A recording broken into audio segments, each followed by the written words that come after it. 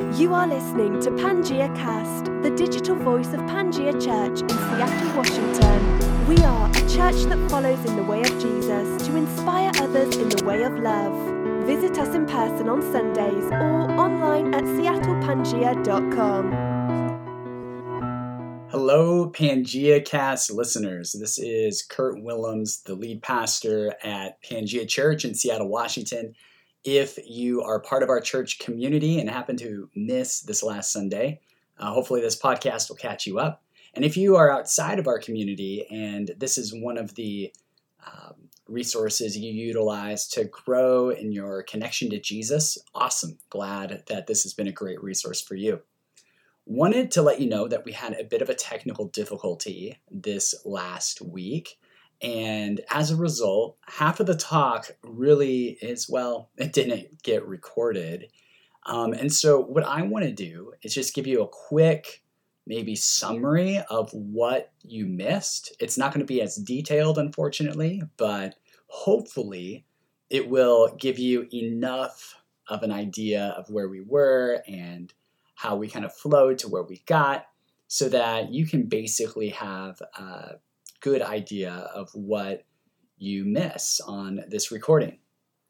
We really were looking at this idea of revelation and worship. And if this isn't your first talk in this series, or if this is rather your first talk in this series, you really should go back to the first one, because honestly, catching you up is going to be a much harder deal if you don't know where we've been.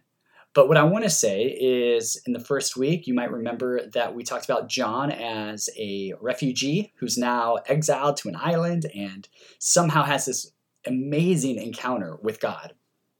And then we discussed basically the genre. What is Revelation? And we talked about apocalyptic literature, and I read a passage from the Apocrypha to sort of illustrate that, about this eagle that the lion was going to utterly destroy. And hopefully those were just big picture sorts of ways of orienting us towards the book of Revelation. It's a book that's always talked about and often talked about wrongly. And so what this series has been trying to do is really orient us in a way that takes the genre seriously, takes the context of John seriously, and these 7 churches in Asia Minor, modern-day Turkey, very seriously. One of the things that you may remember from last week as well is that we talked about these 3 categories of what Revelation is trying to do, what it is essentially. So we talked about it being a book that is theopoetic, meaning that it's a book focused on expressive imagery about the worship of God. It's a book about worship, and we really leaned into that image a little bit. We talked about it being a book that is theopolitical, meaning it's uncivil in its posture towards the civil religion of empire and really confronts that. And then also that it's a book that has a pastoral or prophetic tone to it. In other words, it's a book inviting people into a way of life that is a witness. It has something to say about what it means to be a follower of Jesus. And so our lives should be marked by worship, incivility when it comes to the gods, the idols of empire, satanic things, all of that stuff that gets lumped in that. And ultimately, a life of witness points to the beauty and love of Jesus, the slaughtered lamb. And so that's where we've been. Today, in this sermon, what you'll hear is reflections on revelation and worship. So taking one of those themes and really trying to unpack it. And we read this passage. It says in Revelation 1:9-11, it says, "I, John, your brother, who shares with you in the hardship, kingdom, and endurance that we have in Jesus, was on the island called Patmos because of the word of God and my witness about Jesus." I'll stop there. That's verse 9. So basically, you have most of these themes already in there, right? He's proclaiming Jesus. He is witnessing to Jesus, and that's because he's been uncivil. Yeah, he's been uncivil in his discourse because he's been talking about this other king, this other Lord. And so as he worships Jesus, proclaims Jesus, and does so in an uncivil way, well, his witness means he's exiled. He's put out into the island of Patmos. So going back just to our overall themes, we can remember what Revelation is. Even from that one verse, it orients us. And then I'll read the rest of the passage and you'll get sort of the fuller picture. But the last book of the Bible, we've said, is a revelation of Jesus to John for the church against the empire during the first century. Revelation reveals Jesus. It is written through a guy named John and is revealed to John. It's for the church, and specifically 7 churches. It's against the empire, meaning the Roman manifestation of demonic evil in the world, right? A system that oppresses the poor, that marginalizes people, that contributed to the flattening of Jerusalem, which would have probably been John's hometown, if not homeland at least. And this all happens during the first century. Everything we read should help orient us towards first century realities first before we try and make 21st century applications. And so that is what we're trying to do. And verse 9, I think, really nailed that, doesn't it already? I mean, he says it again, and I'll read the rest of the passage through verse 11 here. He says, I, John, your brother, who shares with you in the hardship, kingdom, and endurance that we have in Jesus, was on the island called Patmos because of the word of God and my witness about Jesus. I was in a spirit-inspired trance on the Lord's day, and I heard behind me a loud voice that sounded like a trumpet. It said, write down on a scroll whatever you see and send it to the 7 churches, to Ephesus, Smyrna, Pergamum, Thyatira, Sardis, Philadelphia, and Laodicea. So right there in that passage, we have the themes of what's going on that we've talked about, and we have what's going on with John. He was in a spirit-inspired trance, and what he's going to tell us in the book of Revelation is something that he is seeing in light of the context of these 7 churches in Asia Minor. So what do we know about the context of these churches in Asia Minor? Well, we know a few things. That in Pergamum, it was the first city to adopt a specific cult to the royal family. Only a few years after Caesar Augustus won a civil war and became the first full-blown emperor, and that's in 29 BCE. And then Pergamum, Ephesus, and Smyrna, and Sardis each hosted an imperial temple, imperial altar, and had an imperial priest. Thyatira lacked a temple, but had an altar and a priest. Philadelphia boasted of everything but an additional altar. And Laodicea, although lacking a temple and priest, maintained an imperial altar as well. So when we talk about imperial and then tie like a spiritual word to it, like altar or priest or temple, what we're saying is Augustus was cool with having himself be worshipped, was cool with Julius Caesar being worshipped, was cool with Roma, the female embodiment of the empire, being worshipped, and Pax. And so what you get by the time, a little over 100 years after this, is a full-blown worship system, a social system devoted to the emperor. And it permeated all of life. It wasn't just you did your spiritual thing there and occasionally you did your incense and did the thing at the altar, but really you weren't spiritual anywhere else. It was all of life was spirituality, and all of it was informed by the local gods and the imperial gods. And you had to give your allegiance to the empire through these sorts of practices.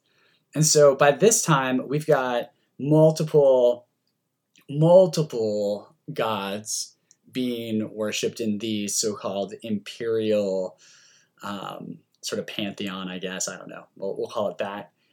You've got Pax, who is the god of peace. And how did peace get accomplished? Well, through violence. You had Nike, who, by the way, is more than a shoe company.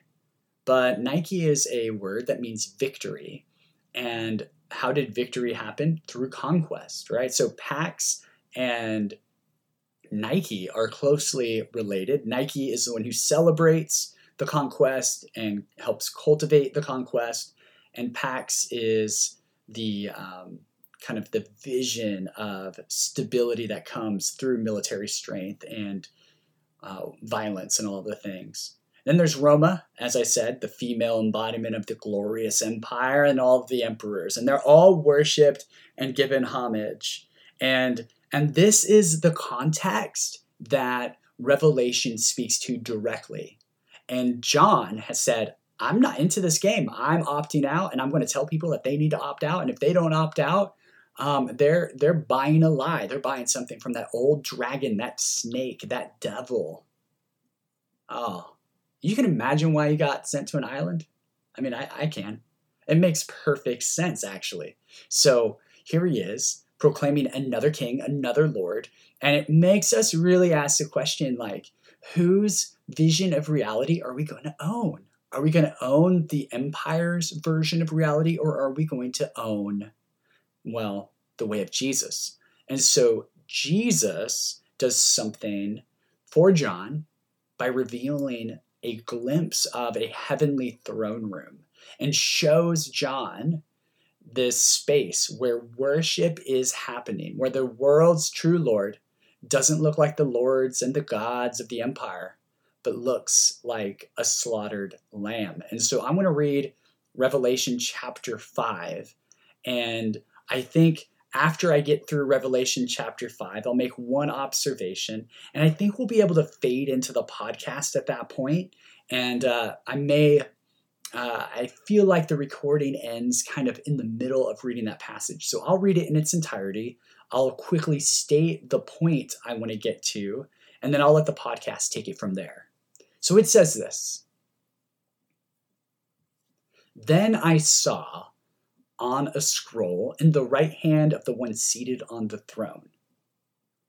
It had writing on the front and the back, and it was sealed with 7 seals. I saw a powerful angel who proclaimed in a loud voice, "Who is worthy to open the scroll and break its seals?" But no one in heaven or on earth or under the earth could open the scroll or look inside it. So I began to weep and weep because no one was found worthy to open the scroll or to look inside it. Then one of the elders said to me, "Don't weep.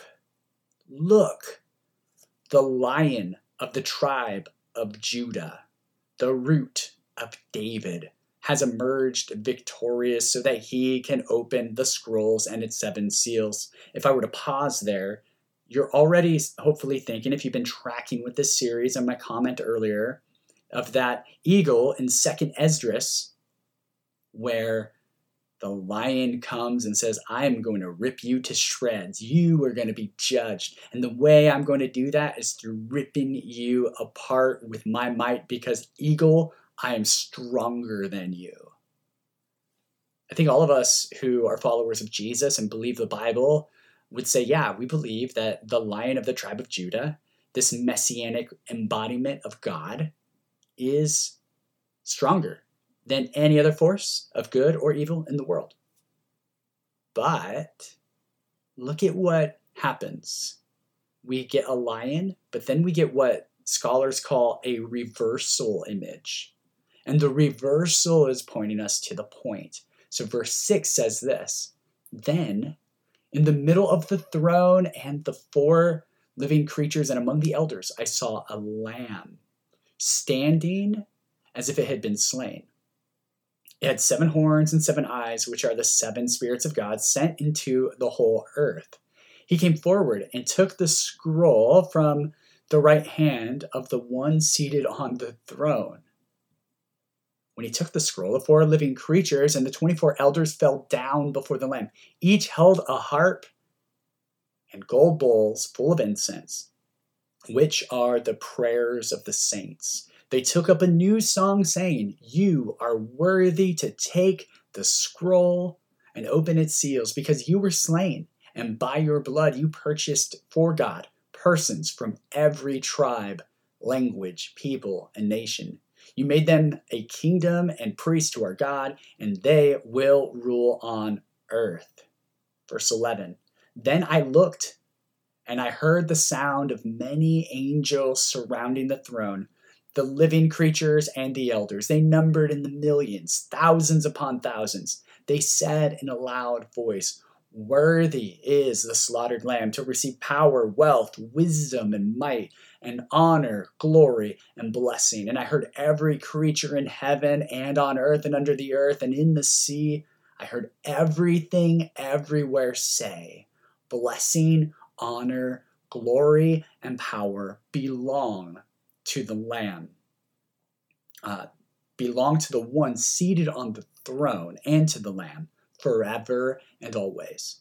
Then the 4 living creatures said, 'Amen.' And the elders fell down and worshipped." That, my friends, is powerful imagery. We get the cosmic curtain pulled back and we see through metaphor, through image, but the reality that at the helm of the universe is God. And the way that God has chosen to relate to creation is through self-sacrificial love. Everyone expected a lion to defeat victory. Instead, victory defeated a lamb. Isn't this crazy? This is so crazy. As Revelation 2 and 3 constantly brings up, that victory or conquering happens, but it's a different kind of victory. And the word for victory as a goddess is very much the same word that is used casually as victory or victorious. And that is so interesting because it's as though the New Testament writer John is saying, you want to see victory? Look at the slaughtered lamb. Victory, the goddess, defeated a baby little lamb and thought it was a big deal. But that baby little lamb is like the Lion of the tribe of Judah. Yeah.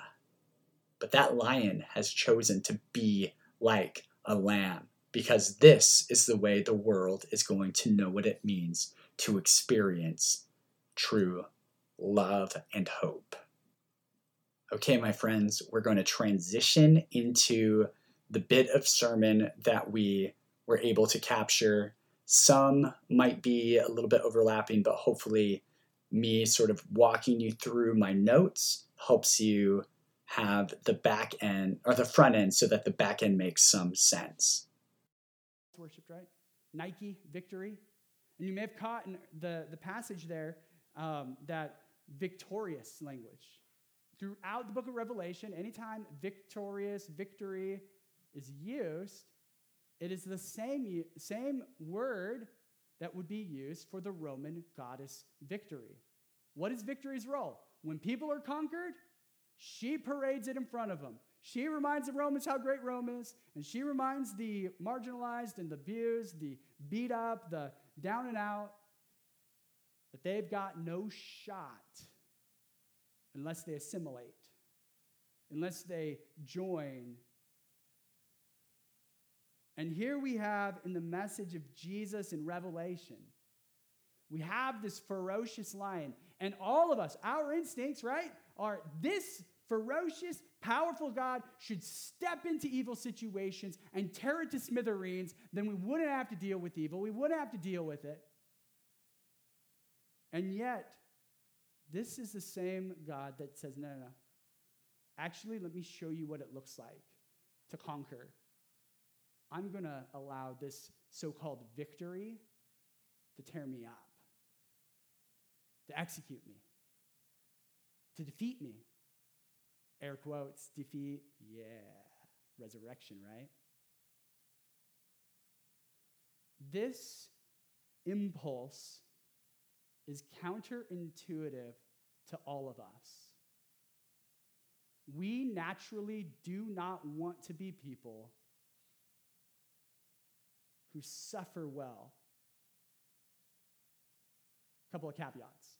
Number one, there are some people who are forced to suffer unjustly, who have no choice but to suffer. We call that out as, no, that's not good, right?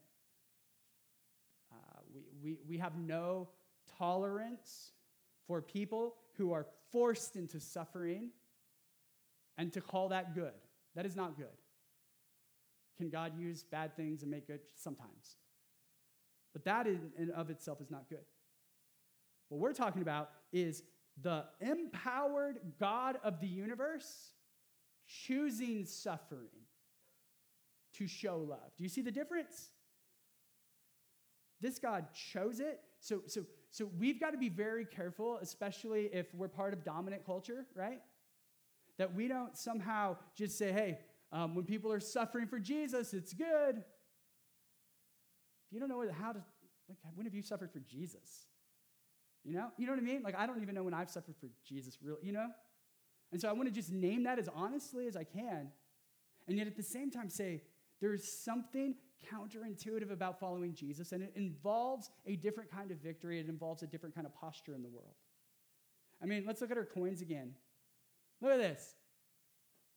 Next one. Wait up. There it is. Yep. See that little wing-a-ling lady? Yeah, on the right? Yeah. That's her proclaiming, we're victorious. We've got this done. We took care of it. And yet we know that Rome does fall eventually. The powerful fall. Right? Because when everyone expected a lion, the Jewish people, the followers of God, they wanted that lion. And the reason many of them wouldn't follow Jesus was because he wasn't the lion they wanted. He was slain, executed, little baby lamb. But here's the deal. The New Testament, and this passage in particular, reminds us that worship belongs to a slaughtered little lamb. And the word there in Greek is very clear. It is like this little, tiny, helpless baby sort of lamb that got executed. In other words, like when Paul, you remember this part of the New Testament in Philippians 2, Paul's like, he's like, Jesus emptied himself. Do you know what I'm talking about? This sort of Jesus comes to be part of humanity and just gives up all of his rights. The way Revelation says that is he became this little helpless lamb. Chose to be this helpless lamb when he could have been this powerful lion, because both are true of him. But this is how he chose to lean into reality. There's a great quote by a scholar named Justo Gonzalez, and he says this about it. He says, power has been gained by means of self-surrender and even death. This victory, in contrasting to the victories of armies and of lions, is a victory of love, of giving, of self, of suffering.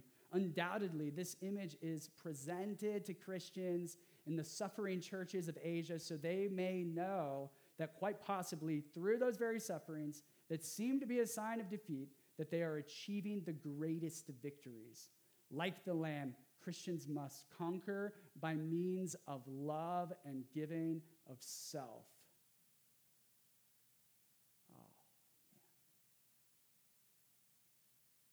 Do you ever find yourself in a space in your life where you just want to fix things?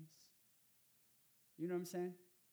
Like, do you ever have those days where you're like, if I can just kind of control this thing over here, I feel safer? If I can kind of manipulate this little part of my life, I'm going to have security finally. I'm going to have what I need.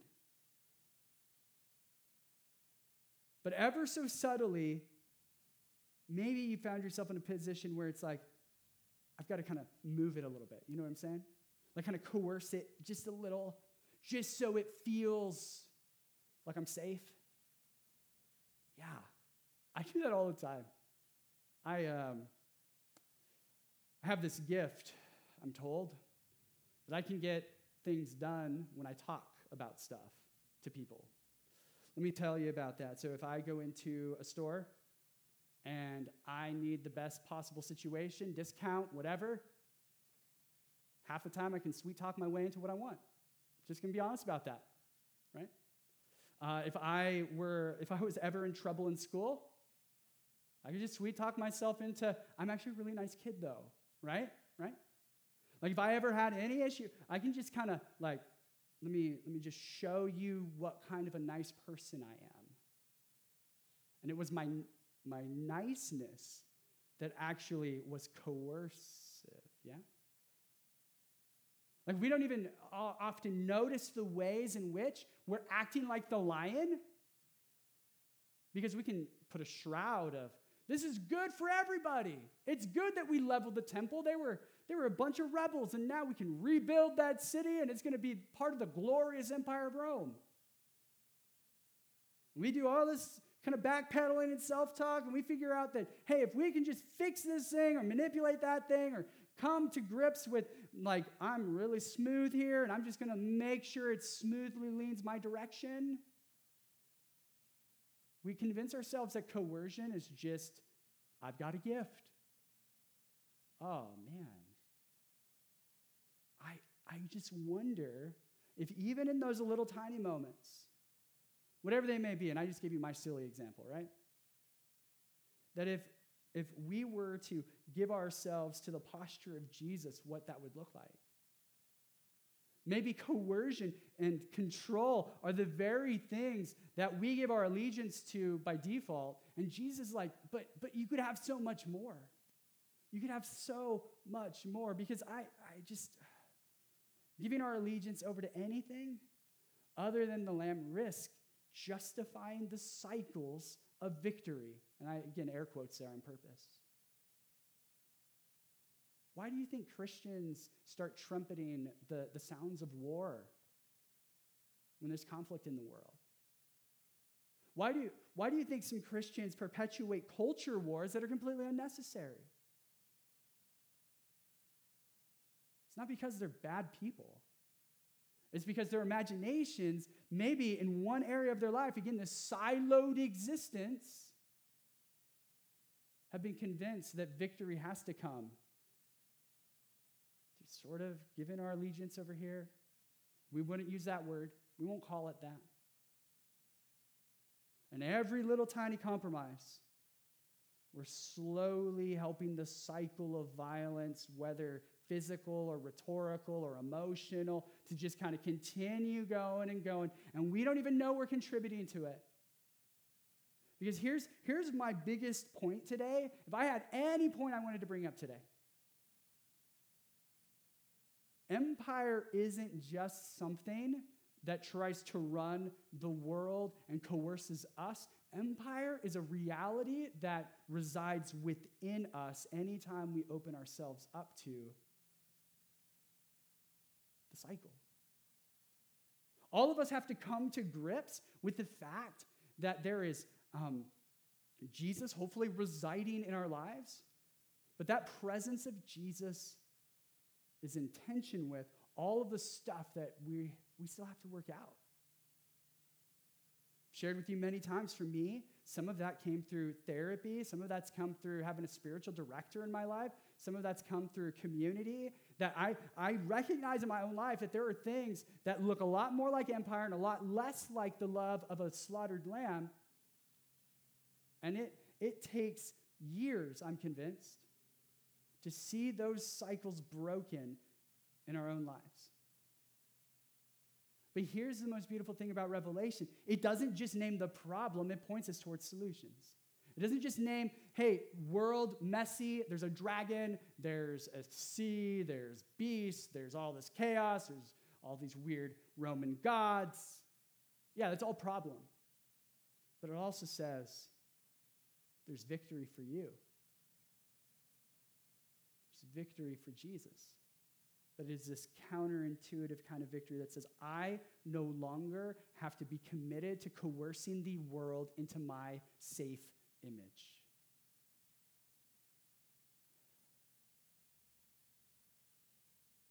And the only way that I think we can come to grips with those parts of ourselves is to recognize what Revelation is trying to do.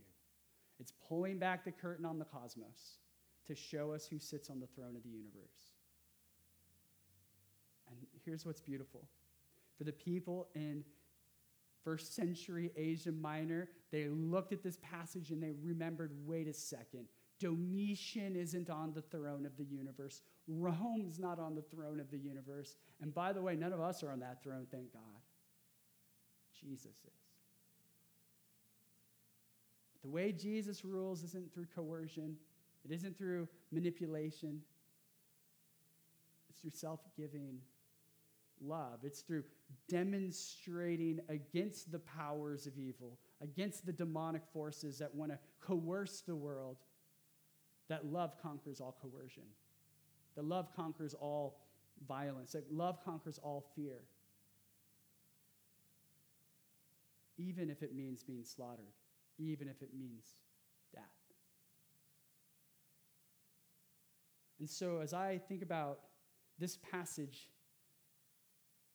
maybe you remember in this section of Revelation, there's 24 elders.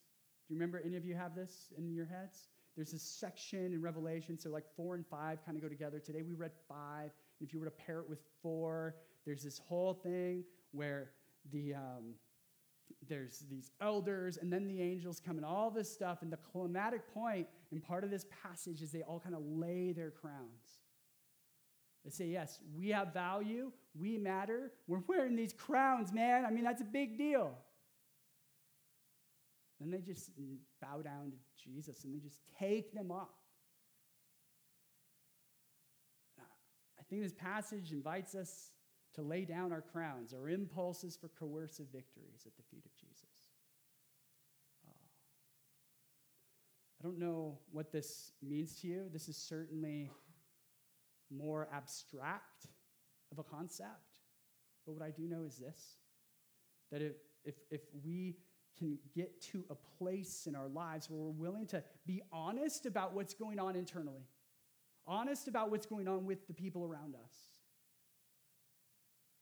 there is no telling the kinds of subversive victories that you can have in your life, that you can have in this community, that you can have for the people who are marginalized like John was marginalized. But if you want it to look like Jesus, it always looks like love. Not soft love that doesn't tell the truth, but a love that tells the truth in such a way that it either captures the imagination of people or gets you thrown on an island. That is love. It breaks the cycle every time. We don't have to be conformed to any cycle. Jesus wants to make you free. Jesus wants to make you whole. Jesus invites you into a life of freedom so that you, with others, can proclaim how good that freedom is.